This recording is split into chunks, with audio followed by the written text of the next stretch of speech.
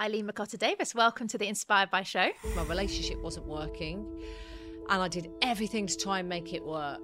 And one day I just sat there, just low, despondent, couldn't see a way out of this relationship. When you've been sacked, when you've lost a business, the inner saboteur kind of goes, I don't want you to be hurt again. I'm going to protect you. The only thing is the saboteur doesn't protect us in a nice way. We are looking for these quick fixes. And there's a lot of, coaching programs saying, I'll get your result in 90 days. Hello, you've had behaviours for 10 years. I've now trained over 100 coaches and it was never in my radar. But it was never in my radar to be a coach. I truly believe things find you. Welcome to Inspired By, the show that brings you inspiring stories from inspiring entrepreneurs with a twist.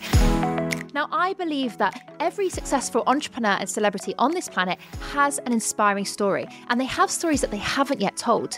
Not because they don't want to tell the story, but because they haven't been asked the right questions. So my job on the show is to ask the real questions so that you get the real answers. Now, with that in mind, let's get started.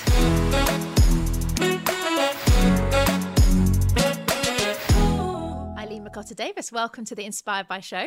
Hi, it's good to be here. Oh, I'm so glad you travelled all the way down to come and join us on the show today. So, Eileen, for those of us that have come across you before, I know you've been quite active in your career and you've done a lot around helping people with overcoming limiting beliefs and self-sabotage and so on. There's a lot I want to ask you, but one of the things that I find fascinating about your story was the start of your story.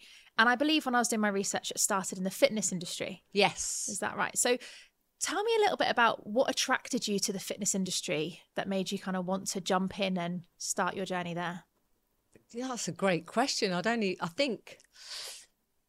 that's a really good question. How did I get into the fitness industry? I was just always energetic, I suppose. I used to go to people's fitness classes. And then one day I just thought, I wonder if I could do that. And I never wanted to be a fitness instructor. I just went to learn the education about bones, muscles, digestive system, all that sort of stuff. And then qualified as a personal trainer, got asked to cover somebody's fitness class. So I covered one class and then I had 10 classes. And then I just went into personal training, from there, nutrition, and then into psychology. So wow. They all kind of like merged together. Yeah. Was it kind of like a ripple effect then? It's like you take on one thing and that then leads to another thing. Yes. And that then leads to another thing. Okay. Interesting. Yeah. And what did you see was the similarities that were guiding you through those different parts of the learning journey for you? I think the needs of the client. Needs of the client being like the problems they were facing. Yes. Yeah. Yeah. So to me, if a client comes to you and they want your help, then for me, I was like, oh, how can I help them? And then when they were coming with stuff that I couldn't help them with, I was like, oh, how can I go and learn that? And then maybe I could help the next client with that. So that's why I went from, personal training, really, and this was a long time ago. I used to basically just kill people in the gym. I was like, I'll just kill you. Burpees, press-ups, I was pretty tough. Sounds absolutely terrifying. We're very militant. Yeah, absolutely. And then when I did personal training with people and you get to know people and they share their stuff with you, you're like, wow, they've got like challenges at home or challenges at work. And they were kind of offload their problems. Personal trainers are very much to me like hairdressers. You go to a hairdresser, you get your hair done, but you also feel like you've had a counsellor next to you as well. So it kind of started there, I suppose. And that's where my interest came towards human behaviour, because I was, saying to a person, here's your personal training plan. Off you go. See you next week. And they'd come back and go, I didn't do it. And then I was like, why not? What's wrong with you? That was my way back then. And then I was like, oh, I just need to give them a food program. If I give them a food program, that will sort them all out. And I was like, no, that didn't work. So that was what going on in my work life. In my personal life, my relationship wasn't working. And I did everything to try and make it work. And one day I just sat there, just low, despondent, couldn't see a way out of this relationship. And I was like, and then I thought, I'm trying to turn a circle into a square. And then I had this inner voice in my head go, there has to be another way, but I couldn't see the other way. So I remember I walked into a bookshop. I went, right, I'm going to read books. And I walked into whatever bookshop it was at the time, overwhelmed by all these books in this personal development section. I walked back out. I thought, okay, that's not the way for me. And then I was online with this nutrition, health forum. They mentioned this guy in America. So I went, I'm going to fly out to America. So I flew out to America and I was in this room with a group of Americans and Canadians. And this kind of coach said to me, you know, what if you teach people how to treat you? To which I said, I don't need this shit. So I walked out of this room, but I left my keys and my bag in this room. So I had to walk back in, right? I had nowhere to go. Mm-hmm. So I walked back in, and obviously I love Americans and Canadians. Guess what they did? They all clapped. Yay! I went bright red, and then it made me stay. And then I flew home that day, that week I was there, and I flew home a different person. Something shifted inside of me. However, my behaviours were the same and my habits were the same, but something shifted inside of me, which is stop blaming everybody else. There was part of me that was being a victim, stop being a victim. And part of me learned about a concept called self-sabotage. Now, this is 15 years ago, before self-sabotage was even a word over here in the UK particularly. And then I went, oh, I'm sabotaging myself. Part of me is sabotaging my relationships. So I then kind of learnt these concepts, kept going back to America. But then I brought these concepts to my personal training clients because they were ultimately sabotaging their own health, their body confidence, body respect, etc. And then I got known for someone, oh, if you're stuck, if you're struggling, Eileen's the person that can help you out. So that's kind of how my journey evolved. It was kind of like business and personal at the same time. And I just brought the two worlds together. Wow. I find that happens a lot though, right? Like normally it's not just one piece that needs fixing. And usually if there's a challenge we've got, like I imagine, I'm not an expert in self-sabotage, but I imagine if you're sabotaging one area, you're probably a great at it, that you're possibly sabotaging in more than one area of your life. Is that how it works? Sometimes. Often my experience over the last 10 years coaching, you know, lots and lots of people has been often we're more dominant at sabotaging one area. So, for example, you know, I work with very successful business people and they're amazing at business, but they sabotage their health. Or there could be someone that's great at their health, you know, oh, I do self-care, and they get up at 5 a.m. and they go for the run and they're eating the kale salad, but they sabotage making money. So I often see it's more dominant in one area, but I always see it in 3 areas: health, relationships, and what's the other one? I always do this. Health, relationships, and business, money. Yeah. Interesting. Yeah. And when you go back to your journey, so you've just found out about this whole self-sabotage thing. What were you sabotaging at that point? Relationships. Right. So and I see it in my clients now, and even in myself, you know, it's kind of like I was turning my back on receiving love. And how many people turn their back on having opportunities? How many people struggle to take just one step? So they go, I want more money, I want a beautiful man or a beautiful girlfriend, I want to live in a nice house, but part of them doesn't want that. And that's the bit that I work with. Wow. What do you do though if they don't know that? Because it sounds to me like we're saying, yes, I want it, but part of me doesn't want it. If I'm, say, oblivious, how do I know? How do you know? How do we resolve something that we maybe aren't aware of yet? Well, I think there has to be a level of awareness. And normally when people come to me, like I might be coaching someone, they go, Eileen, you have to coach my husband. He's definitely self-sabotaging himself. And I'm like, great. Is he aware of it? They go, no. I went, well, then no. So there has to be an awareness that you kind of know, I'm going for this goal. I really want this for myself. But every time I take a step forward, it's like I take 2 steps backward. So normally the time people come to me, they're aware of it and they'll go, do you know what? I've tried this marketing course, this marketing course, this marketing course, or I've tried this dating app, or I've tried this diet, this diet, this diet. So they've tried a lot of different things to help themselves. And then I help them with the part of them that is truly it comes across stubborn or resistant or not willing to help them. That's the part that I help them to unlock inside. Interesting. And so when you had this experience where you suddenly had this awareness, what helped you see the awareness? Because you said there, you know, business wasn't quite where you wanted it to be, or your career side, you weren't getting the results for your clients because they weren't doing the work, but also your relationship wasn't where you wanted it to be. Where did the awareness come from you? Like, was there like a breakthrough moment, or where did you sort of find that out and have that awareness? Yeah, I think it came from me just sitting down and go, okay, so what am I doing? And what am I not doing? And that's when I went to, do you know what? Then I started to read books. I had great friends, but I just thought I needed something else. So that was the voice in my head. And that's the voice that flew me to America. And I went to like an energy course on meridians, but it was really about blocks, emotional blocks and mindset blocks within yourself. And that's when I realized part of me was being the victim.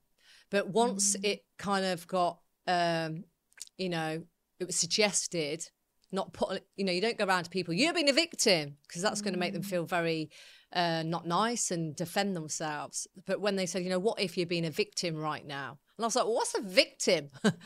You know, and then when the definition was given to me, I was like, oh my God, I do walk around the house feeling sorry for myself.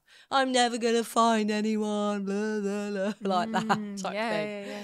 So, yeah. And that's when I was like, wow. So when I came home and I would pop into that behavior, I'd hear another voice going, okay, you're being a victim right now.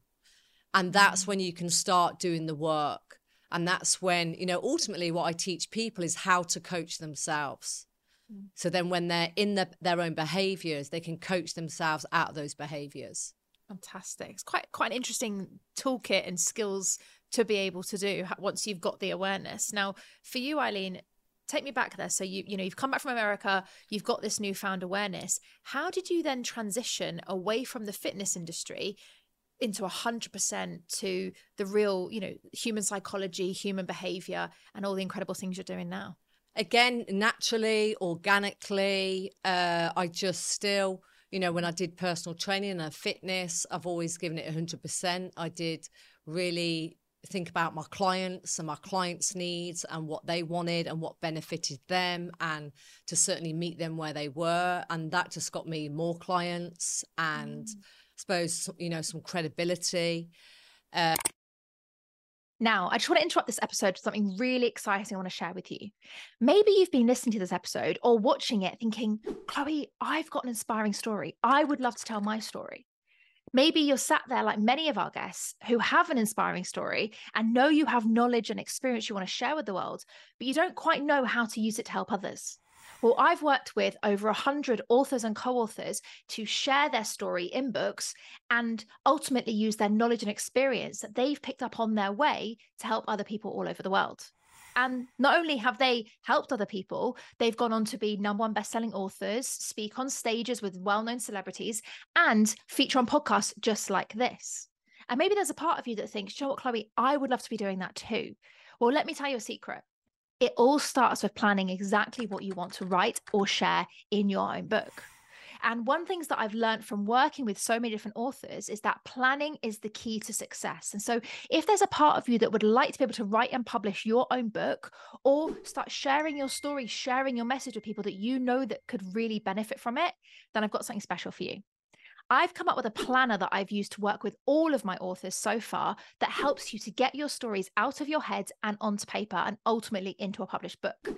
Now, normally that's only for our paying clients, but I'm going to be making it available as a gift to you as a loyal listener and follower of the Inspired by Show.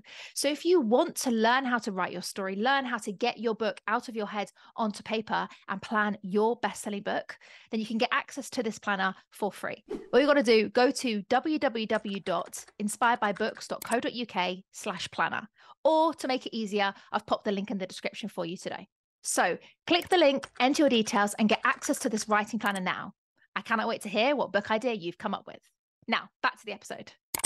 And then people started referring, oh, Eileen, do you know what? Someone, you know, this person's like you should go over there. And then doors just started to open.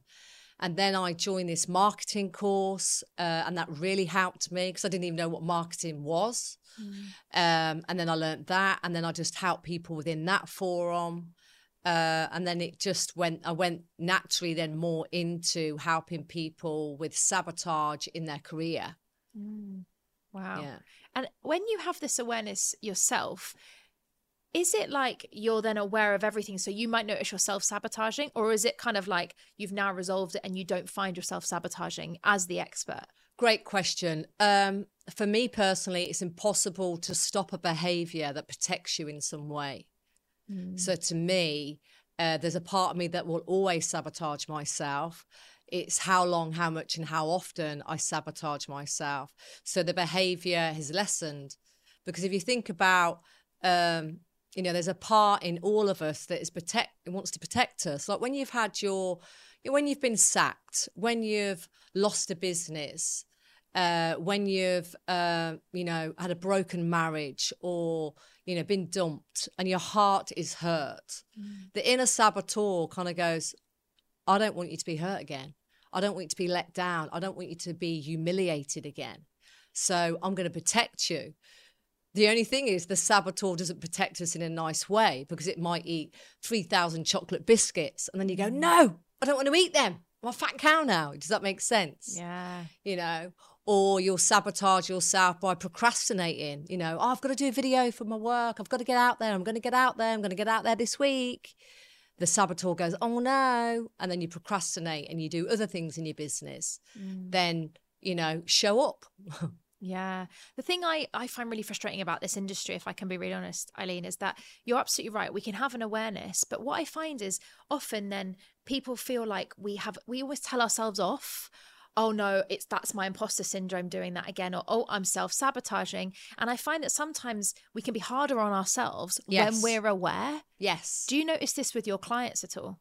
Yes. And I think because again, we go back to that, telling ourselves off, because as children, it was familiar behavior. We got told off. If it wasn't at home, then it was at school, or it was at a football or a netball club of some kind that we get told off. So we tell ourselves off. Again, that's just a behavior pattern that we can unlearn, and we can replace the telling off kind of parental authority voice to a compassionate godmother angel voice. So I used to sabotage myself with, food and chocolate. I'm not going to eat it, not going to eat it, I'm not going to have any. And then I'd go to a supermarket. I don't know how the chocolate got in my basket. And then I'd go home and I'd put it in my fridge. And then the next day I'd say to my daughter, Tiana, shout up the stairs, did you eat that chocolate? She's like, what chocolate? And I'm like, oh my God, I ate that chocolate. I'm not even aware of it. So, and then I go, I shouldn't have ate that. That's bad. I'm wrong. And I changed that dialogue afterwards to, I ate the chocolate. I wonder what is going on for me. I wonder what might be missing for me at this time. Because if we eat things or we have behaviors like that people don't want to talk about, we all have sabotaging behaviors that include drink, drugs, pornography, eating, gambling, vaping, whatever it could be. Yeah. And we don't want to share them. But all of those behaviors kind of help us to hide and feel bad about ourselves. So if we question them and make us feel worse, like, why did you do that? You're stupid. You're supposed to be healthy. What are people going to think of you? And instead we become compassionate and go, I wonder what that was about. And another voice always turns up with the answer. But, if you look at my career, if you look at my childhood, my childhood was, I was brought up in Coventry. It was like a mini island. My parents were Irish. I wasn't brought up with compassion. I was brought up, what's wrong with you? I'll give you a clip around the ear. What are you crying for? So that's ultimately how I talk to me. And then one day I said, that's got to change. Wow. And it's knowing those voices, though, and knowing they can change. Because like you've said, a lot of people, we just go with what we've thought from our upbringing, at school, with parents. And I personally think there's a lot of it where we need to unlearn that voice, because that voice has only learnt it from other voices it's heard before. Yeah. So it does come to unlearning it and now relearning this new thing. Yes. You talk there about food and self-sabotage through food. I can really relate to that. That's definitely something we had a little bonding session before the recording about my love for chocolate. Yeah, I love eating chocolate. Yeah, exactly. So the key, I think, here is to know that it's about being curious. What I'm hearing from what Yes. you're sharing, it's asking more questions and going, well, why am I feeling the urge to have a whole bar of chocolate and not realize I've done it? Yes. It's kind of like how to become your own inner coach. However, I've got, two things that really bug me out there in the industry. One is we are looking for these quick fixes. And even there's a lot of, coaching programs or marketing programs or saying, I'll get your result in 90 days. Hello, you've had behaviors for 10 years. So, that's one of my biggest bugbearers is these kind of like seductive promises that we're giving to people. The other one is blame. Quit blaming your parents. Quit blaming your upbringing. And I'm not trying to discredit that some people had a very challenging upbringing, but we have to now go, do you know what? My upbringing wasn't nice. I dislike parts of it. But how can I understand, where my parents were coming from? And make that peace within myself so I can redirect my future, if that makes sense. So they're two things that do my tits in on a daily basis. Yeah, I love that. I love the honesty and the directness, because I totally agree with you, Eileen. And I think you're right, though, because you mentioned victim mode. Blame and victim mode are like hand in hand, right? Because it's the victim that makes us blame. Yeah. And I love the fact that you mentioned parents there, because I think a lot of people blame their parents. I've also noticed a lot of people blaming relationships not working. You know? The temptation to say that person should have done that and we'd still be together. Yes. Have you seen that often, or have you experienced that yourself, where blame comes in with other relationships as well? Absolutely. Because the human ego is, I want you to do as I want you to do. I want you to live according to my values. But how can two people that come together have one set of values? And if they do, often one is the leader and the other one's the sheep. And they either have a very codependent relationship, or within 5 years, they split and they hate one another. Yeah. And that's where the sabotaging comes in, doesn't it? Yes. So, we've talked a little bit about sabotaging health side. What experience have you had for any of our listeners or viewers when it comes to sabotaging, say, business? Because I see that so much with my clients. Yes. They do really well. I personally experienced this. I did really, really well when I remember being stuck on like 45K a year when I first started my business, and it was around the same amount of money as my old salary. Shock horror. Hit the ceiling I was comfortable with. And I remember the first time I ever, 12 months later, made 250K. And I remember sabotaging that so much because I just didn't know how to receive. I've gone through a lot of therapy through that process now. What have you experienced, that either yourself or with your clients, getting stuck with sabotaging their business and their money? Yeah, absolutely. Main thing is kind of not showing up and kind of not being lighthearted and playful with the very thing that they had an idea or they've got a passion about in the first place. So, even if I look back to my past, I was sabotaging my relationship. I was flaky in my relationship. The person that I attracted in my relationship was also flaky in my experience. And then I was bringing that energy into my business and being a little bit flaky in business. So again, once I recognized that, I went, no, hold on. I'm okay with sabotaging myself, but what if I can help other people not sabotage themselves? And that's when we have to kind of make agreements with ourselves. But the challenge is the saboteur can be dominant, can be strong. People sabotage then not doing videos, not doing posts, not going to meetings, not getting on a phone call, talking to a client, not trying something new, not investing in themselves. I mean, the list could go on and on and on. I find that really interesting, though, Eileen. You mentioned there, in your personal experience, in your words, were flaky in your relationship, flaky in your business. Do our saboteurs always show up in the same way across our life, or do we sabotage in different ways? Yeah, great question. I think for some people, it can be a very similar pattern. And for some people, it can show up in different ways. Yeah.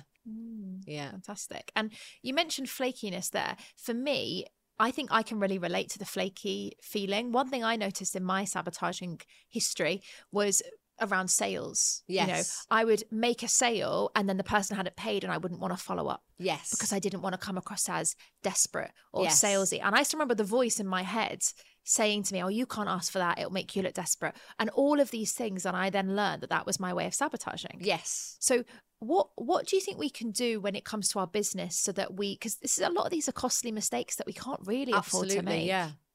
Yeah, I think the main thing is to, one, you know, for me, inner work is essential, especially if your saboteur is stopping you from doing the next thing.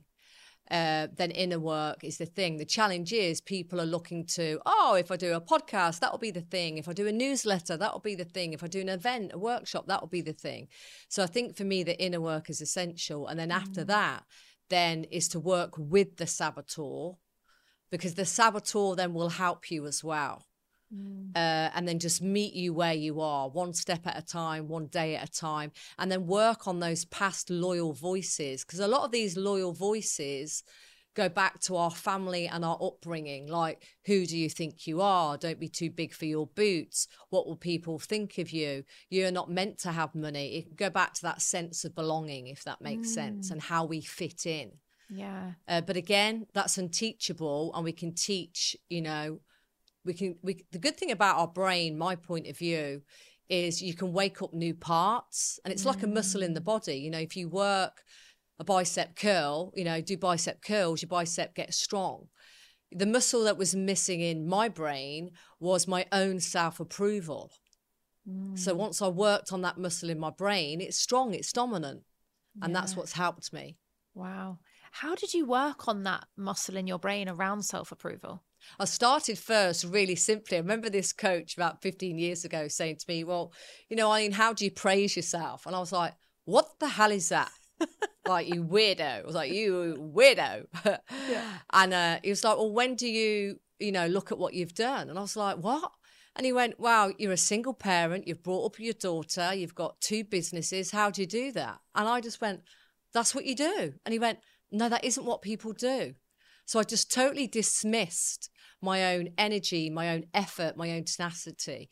So I started with a praise journal, and I called it myself P&P, which is pillow and praise. So I just started every night when I went to bed, I'm going to praise myself for one thing. And it'd be any one. And it might be, do you know what? I made a meeting today. I spoke to a new client today. I went for a walk today. You know, whatever it could be. And I just started with that, and that muscle in my brain started to grow. And then I started to work on that affirming part of my brain. Because normally that affirming part of our brain we get from masculine energy, which we normally get from our dad or father figures. And many people haven't had that.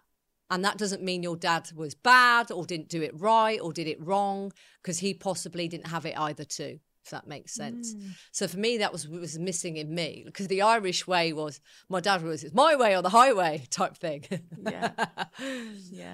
So I just started to just praise myself. And when you praise yourself, you don't turn around and go, wow, I'm the best thing. You know, because to me, that's arrogance. That's not humbleness. It's, do you know what? I think I did a good job there for me. I'm pleased with myself. It's an internal praise, if that makes sense. Fascinating. I find this really interesting, because I would say, I feel like I'm having a therapy session as we're sat here, Eileen. It's like, you need to give me your bill at the end of this. For me, that's always been something I struggle with as well. And I'd say I'm probably still on that journey of giving praise, because I'm the same. A lot of people say to me, Chloe, you do things so much faster than everybody else. You know, you were 24, you achieved this, and you've done this in business. And I'm like, yeah, but everybody can do that. I just think a lot of people don't do it. So to me, I'm just like, it's normal, is the language I often find. So I might borrow that pillow and praise and give that a go. Yeah. Give that a go. Because if not, we go around dismissing ourselves. You're dismissing that part of you that had, I mean, look at what you've created here, Chloe. It takes tremendous courage, tremendous tenacity, tremendous patience, and, you know, money and investment and your heart. And you want to say to that part, thank you for helping me. Thank you for allowing me to play in life. And then I find those little parts of our character that want to hold us back. They're like, oh, you're not going to tell me off then. I'll do the next one. Thank you. That makes sense. It's like that reassurance in ourselves. Yeah. Because if you rely on reassurance from other people, then you're doomed. Because when they give it you, you might feel great or you don't believe it. Or if they don't give it you enough, you feel shite. Yeah, you do. And that's the challenge, I think, as well, because as you mentioned, there's some parts of us that we either haven't had in our lives before, like you mentioned, talking about masculine energy or, you know, dad figures. And I often find as humans, we're kind of like trying to work out the difference of, do I need to be masculine in this space? Do I need to be feminine in this space? Yeah. You know, being both female personal brands, we both built businesses. Yes. And I often find myself, people say to me, do you not feel like you're too much in your masculine when you do things like that? And can't you be a bit more feminine when you do things like that? Yeah. And it's interesting you touched on there, where when we are affirming, it's through our masculine. Yeah. What's your view about this whole females being masculine, or should we remain feminine? What's your thoughts? Well, I don't know how you can have one without the other, because if we've, you know, had two parents who had two different roles, and sometimes the roles can be mixed over, right? It could be that, you know, a mother's role energetically is to inspire a child to know self, and a father's role energetically is to acknowledge a child through their journey. So for me, that's like energetically, but those roles could be reversed, where the father could have been more sensitive and listening, nurturing ear, and the mother could have been more the provider, the protector. So to me, it's not about gender, but we need both masculine and feminine energy. We need a balance of it. And masculine energy for me is action taking, is, you know, productivity, is, you know, doing. And feminine energy is compassionate energy, is receiving, is being, is intuition, is softness, tenderness. So for me, we need both, right? We need both those traits. And I'm seeing men that lack in, you know, nowadays I'm seeing men that are lacking in their masculine energy, and I'm seeing men lacking in their feminine energy, and same with females too.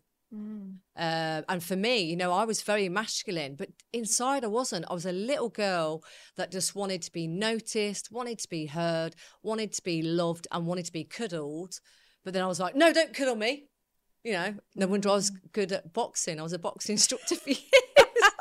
I can still box if you need to. Yeah, my husband's 6'3", 6'4", and even now sometimes I'm like, come on, and like, really, he can knock me out with his little finger, but there's still that part of me who's like, no, I'm going to protect myself, right? Yeah. But now there's that other part of me that says, hey, Spencer, I'm scared. Part of me is scared right now, and I can be feminine about that. That makes sense. Yeah, it definitely does. And I think it's nice to know that we can have both parts. Yes. We haven't got to be one. I remember when I first became a female speaker and I was being trained to speak on stages, and people were saying to me, you need to stand like this because you can't, that otherwise the way you're standing, I used to stand with my legs crossed. Yes. And I was always told, you can't stand like the that. Dominant stance. Yeah, I must have exactly. And I remember thinking, this feels so alien. Now I've learned it so much, anywhere else doesn't. It feels weird.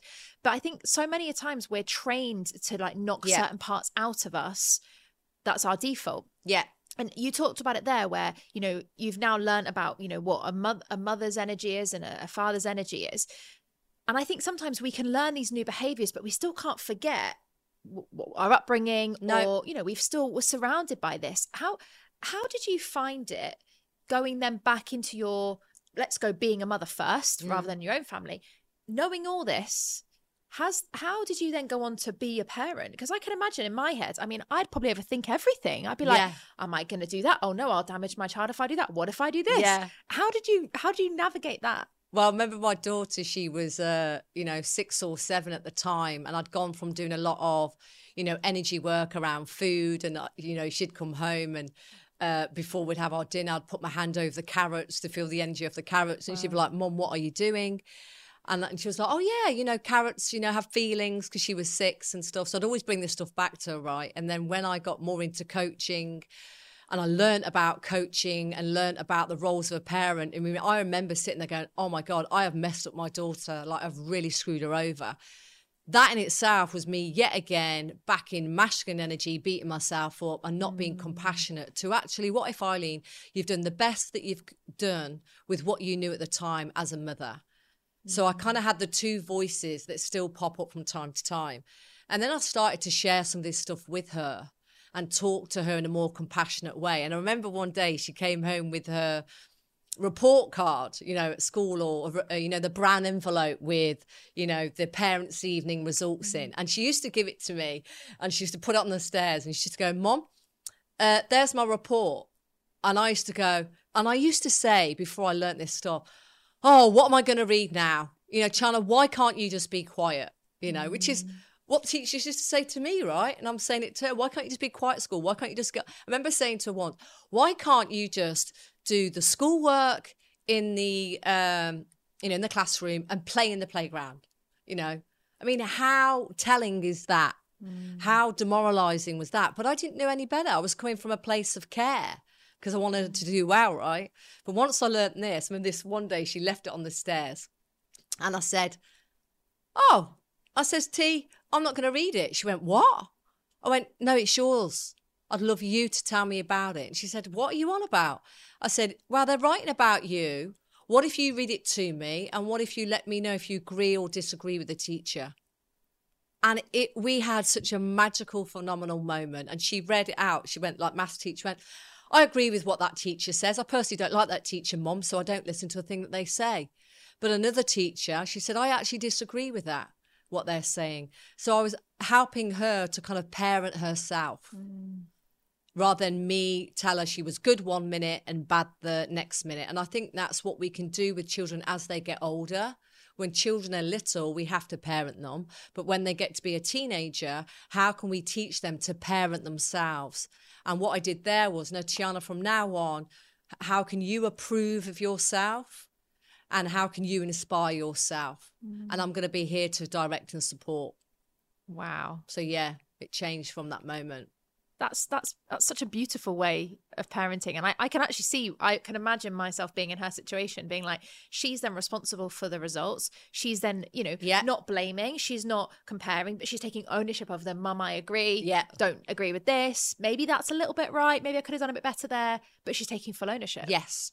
Yeah. Yeah. Wow. I find this fascinating. So, take me on that journey then. So you've now done this work, you've even talked about the energy, you've very much gone down this, if I can, woo-woo path of like very spirituality, energy, not just the scientific pieces, but actually just the more energetic, intuitive pieces. Yeah, because to me, the feminine side. And how did you find going down that journey, being the fact that you'd been so in your masculine for a while, as you'd explained? Well, many years ago, I went on a Paul Chek course, and Paul Chek was massive in the fitness and nutrition industry back in the day, and he was American, and we were in Eastbourne on this course. I was there with like loads of personal trainers, so butch guys, everybody's ripped, all the girls look like fit, we're all personal trainers, very masculine.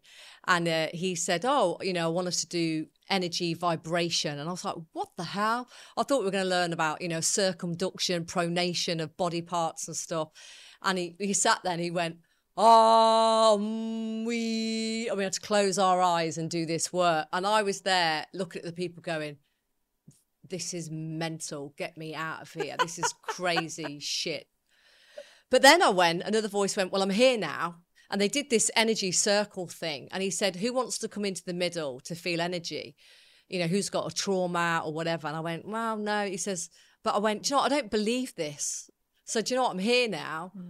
And I stood in the middle and we did this energy thing and I could just feel energy go through me, behind me and around me. I felt like the Ready Brek advert. You're probably too young for the Ready Brek advert. It's like porridge you used to eat back in the day, and there was like when you'd eat it, it'd give you lots of energy. It'd be like an orange light around you. Oh, wow. And I felt there was orange light all around me.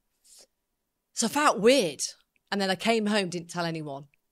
I was like, that was weird. But then I went back again and did level 2 and then just started being more open rather than switched off. And then I became smart at sharing it with people that were curious. Because if you share something that you're interested in with someone who is not open or curious, they will shut you down. Yeah. They will shut you down. So that's when I made another decision for myself. No longer share stuff with people who aren't curious.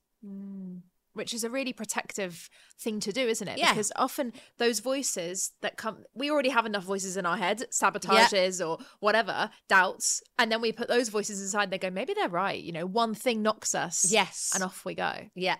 Yeah. Fantastic. And so you've then gone on this journey. You've then started working with energy. At what point did you go, do you know what? I'm going to say goodbye to my personal fitness and, personal training life and go 100% into this track. I think I just had a calling and my passion was changing. And I just kind of thought, you know what, I've been in the personal, the fitness side for about 20 years. And I just feel like I'm serving here. So I just want to do more of that. So I kind of just made the decision that, you know what, I want to do more of that. How can it happen? And it was a slow decision. It wasn't a fast one because I was very loyal and I was very good at what I did. And I was known for that. I kind of had like a label, you're a PT, you're a fitness instructor. And then I thought, you know what, I'm just going to embark on this new journey and give it a go.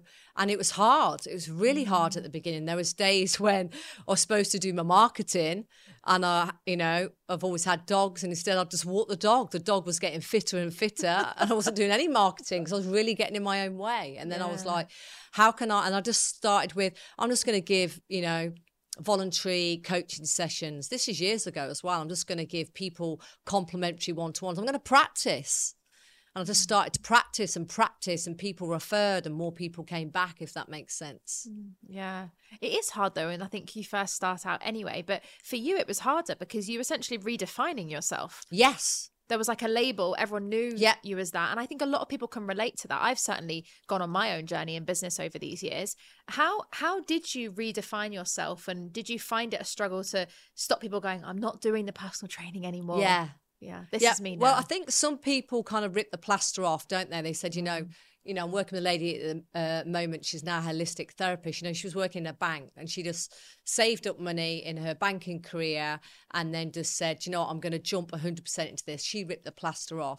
That doesn't really personally match my character. So I kind of do this thing where I built a bridge. So I merged the two worlds together. So for me, I was doing personal. I made a decision one day. I'm no longer doing personal training. I called myself a personal trainer with a twist. And every person I personal trained also got coaching.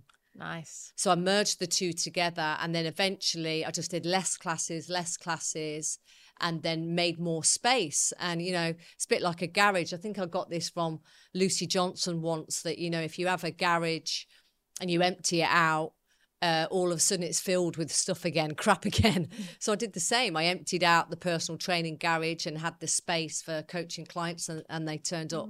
However, I had to show up. I couldn't just sit at home underneath a tree going, I'm going to manifest everything, because that's feminine. I had to action. I had to do both. That makes sense. And that's exactly what you meant, though. You have to have both sides. Yes, both sides. Eileen, one of the things that I find fascinating about your story is that you've gone on this journey, which is amazing anyway, but then you haven't just stopped with coaching others. You've then started training others to coach using your methodologies. Yes. Which, let's be honest, is quite a big jump and it's quite a big impact that you're making. What was going through your mind to make that jump into now using your methodology to train other people to coach in it?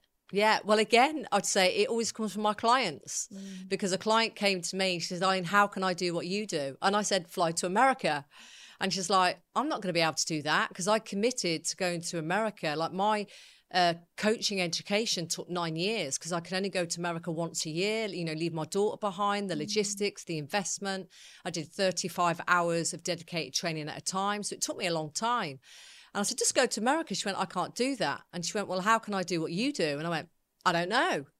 And then I found a governing body, educational place here. I went to them. I then became an accredited coach. So I'm 1% of the accredited coaches in the UK. Apparently a fellow level because I've done so many thousands of hours. And then I just broke down all the stuff that I knew and I was sharing into a training module. And then people came to me and they wanted to be coach. So I've now trained over 100 coaches and it was never in my radar. But it was never in my radar to be a coach. I truly believe things find you. Wow. Yeah. And you mentioned there, you've had lots of mentors. You mentioned Lucy Johnson. You mentioned a few other fitness people. Who has inspired you or guided you on this journey that you never really had a vision for, but you've kind of just gone with the flow through? It's funny. When I chat to my clients about this, I always think we have, everyone has their own words for them, like earth angels. But, everyone I think even has one at school. They have that teacher that just, when I say to someone, tell me the teacher that you really dislike, they go, oh, Mr. So-and-so or Mrs. So-and-so. But who's the teacher that you liked? And when they talk about that teacher, they go, that teacher just took an interest in me. That teacher believed in me. So I had, teachers at school. our teachers at school said, Eileen, you're never going to amount to anything. You never shut up. You've got too much energy. You can't sit your ass still. And I went, I get paid for talking. I got paid for moving. So, and then I had a guy that I worked with when I worked with young offenders, he was my boss, and he could see in me what I couldn't see in me. And he said, you're going to fly. And he brought me a book called John Livingston Seagull, and his name was Nick Lister. He was a catalyst in my life. And then my coach in America, John, he was a catalyst in my life. My husband now, he sees things in me that I can't see in me. He's another catalyst in my life that just walked in the door now. My husband's just, sent me a text. Eileen, thank you for living and inspiring me. Wow. But he inspires me. So I think there's many people that inspire you on your life. I call them like earth angels that just, say something. They plant that little seed and then you go, oh, maybe I could. Yeah. I think that's where a lot of us get our visions from in the first place, isn't it? Some people are born probably a bold word, but have this vision that they can see really clearly. They're like, that's what I want to achieve. Yes. I never had that. Yeah. And I remember when I first started in business thinking I was broken because everybody else has this really clear vision. They want to have this much money in their bank account. They want to have this many clients. They want to have this many team members. And I was like, I just want to enjoy it. And I just want to have a nice lifestyle. And whatever that looks like. Yes. Then I'm happy. Yeah. For me, it was always about the hours I'm working. I don't want to work ridiculous hours rather than I want to have a, £1 million mansion in London, for example. Yeah. It's more a case of this is the life I want. Yeah. For you, has your vision got clearer or are you still feeling like you're just going with the flow and seeing where it ends? Yep. No, my vision isn't clear. And again, I coach a lot of people who have a clear vision. I want to earn 5 million here, 10 million there. I want to have this, And honestly, most of the time their vision doesn't match up to their reality. And because then those expectations don't get met, then they get disheartened. Or they get the vision and there's still something missing inside and they have to go on and create the next vision. So for what works for me personally is that doesn't mean I don't set intentions. That doesn't mean I don't have goals. That doesn't mean I don't have aspirations, but I just trust that the vision will appear and it will be how it is. So, I never had a vision to be a coach. Well, I never had a vision to teach personal training. I never had a vision to work with young offenders. That was my first job. I never had that vision. So I just have trust. And if I look at people who have exceptional businesses, they too don't have a 5-year or 10-year vision. They just are really good at looking after what's in front of them now and thinking about what's ahead a little bit. Yeah, because then you can also use your intuition Absolutely. to guide yourself in the middle. And then when things go wrong, which they will, if there's a secret to them not going wrong, then I'm up for it. But traditionally, things go wrong. And if we've got such a structured vision, we've got no wiggle room for it. It's then the knock-on effect of that didn't work. Oh my gosh, I'm so far off the trajectory I wanted to be. Hence, pressure, blame, victim. Yeah. And then we go back through the cycle. Too many unmet expectations. Absolutely. Yeah. Wow. And Eileen, you mentioned, obviously, we've talked about you coaching other coaches. You've mentioned there about how you didn't really have a vision for coaching. You've been in the industry for a while now. What are your beliefs or opinions on the coaching industry at the moment? Because there's so many buzzwords and pop-up coaches everywhere. Yeah. What's your thoughts on where we're going as a coaching industry? I think, it's funny, Paul Check, who I do believe is a big visionary, he said absolutely years ago, we're going to move away from as much from, doctors and we're going to personal training and we're going to go into coaching because people need, cheerleaders, support, with someone they can offload without, having to take a tablet. And I'm not saying there's this, a place for that, the medical, there is a place for the medical stuff, but there's also a place for coaching. The challenge I dislike is the seductive coaching that is out there. That gets on my tits. I'm going to change you. I'm going to do this for you. Nope. It is, I am going to be there to help you to help yourself. So I think for me, I would love if coaching was more moderated. All of my coaches are certified and then some of those go to be accredited coaches. They're all insured. they haven't just done a course in a weekend. And I'm not minimizing courses in weekends. They have their place. But I think it should be like going to university. You need to do your hours. You need to do your practical hours. You need to excel. And you need to be honest and know, actually, I don't have the skill set for this client. And put your hands up to that. I need to refer this client on. I'm very clear on who I won't coach. Probably more clear on that on who I will coach. Yeah. But that's part of the qualification experience, doesn't absolutely. it? Absolutely. I was one of the few who I started my coaching business before I actually had any accreditation or any qualification at all. And I remember having these conversations with people, and there was one particular person who had a mental illness at the same time. And that was the first red flag. I was like, this is not for me. Yes. It's not my remit. And that's when I then went and got qualifications. Yes. And I agree with you. I think there's so much risk as well. You know, if someone comes to you and is really expecting, again, you to fix them or heal them, which is a lot of people's beliefs. Yeah. Most people who seek out coaches don't realize that it's something within themselves they need to fix. But it's almost like dangerous that we can have that effect on someone. You know, people are coming to us vulnerably. They take the armor off. And I think if people aren't qualified properly, it can be really damaging. Yeah, and I think we just need some protection. The client needs protection. And that's certainly, I don't want to discredit that there are phenomenal coaches out there, probably not certified, not accredited, and have phenomenal experience. However, I just feel that if we are certified, insured, accredited, we have some sort of protection. And you have some sort of guidelines. Like, you wouldn't go to a dentist and the dentist said, hey, you know, I do dentistry because I had a dentist. That's what's happening in the coaching world. Oh, I had a coach and I like that. So I now want to be a coach, you know, and I have many coaches that come to me and they have a certificate, but it's the practical hours and the belief and the confidence they need. And I say, guys, you've got to practice, practice. And then your confidence and your belief will grow. And people see it. People know it. People come to you and they then, you know, the proof is in the pudding, if that makes sense. Yeah, definitely. What I've seen as well is people with, you know, questionnaires that they have to, you know, here are my 20 questions that I will ask you as a coach. And I'm not saying that's wrong. I think there's a way of asking questions, you know, all of the accreditations.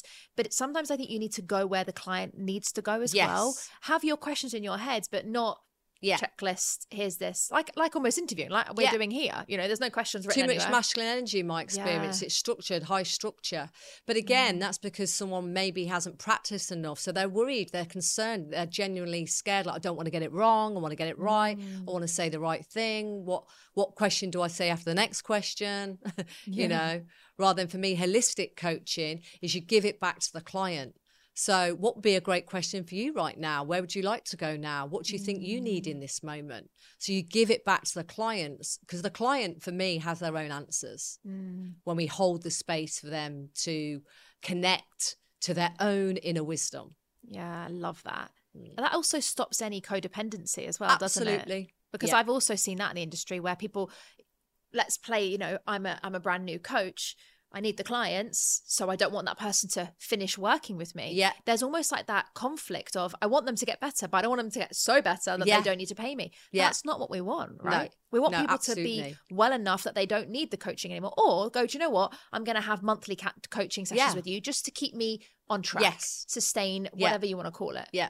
I've got clients been with me 4, 5, 6 years, and I do, you know, 5 live events, and they just come to plug back in. And they go, I love to just plug back in, because in life they get back in their head again with, you know, pressure, targets, outcomes, systems, etc. And they just get a weekend to connect back to their heart again. That gives them a big boost of energy, and off they go back out again. I feel like I could talk to you about this for ages. It's such a fascinating subject. Now, Eileen, you talked so much about your own past. You've talked about what you're doing now, talked about live events. What's next for Eileen McCotter Davies? Well, because I've been doing a coaching training business for some time, however, never officially launched it, I'm now next week taking myself to Ireland to hide away and to work on website copy, which part of me doesn't like. Hence, I'm hiding away to get it done. Clear diary. And I'm launching my holistic coaching school school. So yeah, I'm now going to have an holistic coaching school, and hopefully with different levels of quality coaching. So it doesn't have to be an astronomical price for people to be a certified and a quality coach, and there can be different levels to meet them where they are. So I want to go into that because I just feel that the more that I be a trainer and an educator in this field, then I can, you know, people can share this and the ripple effect is huge, and that we can make coaching affordable for all. So some people might want to do high ticket coaching, but some people might not. And it can be in all levels of the community, in all levels of society, rather than, you know, if you've got a coach, it's a luxury. Why can't everyone have a cheerleader? Yeah. Oh, it's such a fantastic way to wrap up this interview. I think it's so important, isn't it? Because we don't always have to be the people that have the money get the coaching. Because actually, it might actually be opposite way around. Who knows? Yeah. Your budget doesn't necessarily define your problems or your challenges or what assets and resources you can use to fix them. Like my hairdresser, for example, I've never paid to get my hair done in 15 years, and she's never paid for a coaching session. We just swap. Yeah, I love that. Yeah. But like, this is your skills, this is my skills. Let's see how we can make it happen. Yeah, she does my hair and she goes, I work on her head. You're going to get loads of people reaching out to you now going, oh my God, I can do your hair if you can you do that? Be like, what other treatments do you want? Yeah, absolutely. Oh, fantastic. Well, Eileen, it's been great talking to you, and thank you for being so inspiring here. Obviously, as you know, the reason you're sat here is actually from my really close friend and business partner, Shim Ravalia, who recommended you from her episode on the show. So you probably already know what's coming. We have a tradition on the show where you can recommend someone that you believe has an inspiring story that you think we should have on the show next. Who have you got in mind? Oh, wow. Wow, what a question. I could recommend hundreds. You know, I'd love to recommend each and every one of my clients, because for me, they are my source of inspiration with how they show up with their courage and their tenacity. However, with not having permission to say their names, probably won't do that. So probably other people I can think of who'd be okay with me saying their name. One would be my husband, Spencer. He is, you know, built and created a phenomenal business, you know, with 3 of the directors, and how they work together and what they've created has been, you know, phenomenal in the construction industry. And the other one would be, you know, she was a client years ago, and then became a client of mine. And I became a client of hers. She was a hairdresser, would be my good friend Paz. Again, too inspirational. She's gone from, you know, working in a hairdresser, bringing up 2 beautiful children, to now internationally flying all around the world, being an educator in hair and hair products. And to me, she's a coach within herself, and she's a true inspiration. So yeah, probably Paz. Oh, fantastic. Well, thank you so much. We'll have two for one. I love it. Well, thank you so much, Eileen. We'll most definitely be reaching out to both your husband and to Paz and see if we can get them on the show. That's great. Thank you. And thank you, Chloe, for your inspiration. No problem. Thank you for being here. Well, guys, what an episode that has been. I know there were so many golden nuggets shared on there. If you are watching on our YouTube channel, do make sure that you share in the comments below. What was the most inspirational part of Eileen's message that you heard? Maybe you're a coach right now and you're thinking, oh my gosh, I would love to learn and upskill. Or maybe you're sat there going, I feel like I'm sabotaging myself too, and I would love to be able to remove those sabotages, or at least manage them and be aware of them. Let us know in the comments, and let us know what you found the most inspirational part of this episode. Also, if you are watching on YouTube, or you are subscribed on watching or listening on any of our podcast platforms, if you haven't already subscribed to the show and followed the show, make sure you follow so you don't miss our most inspiring episodes that are coming up soon. I'll see you next week.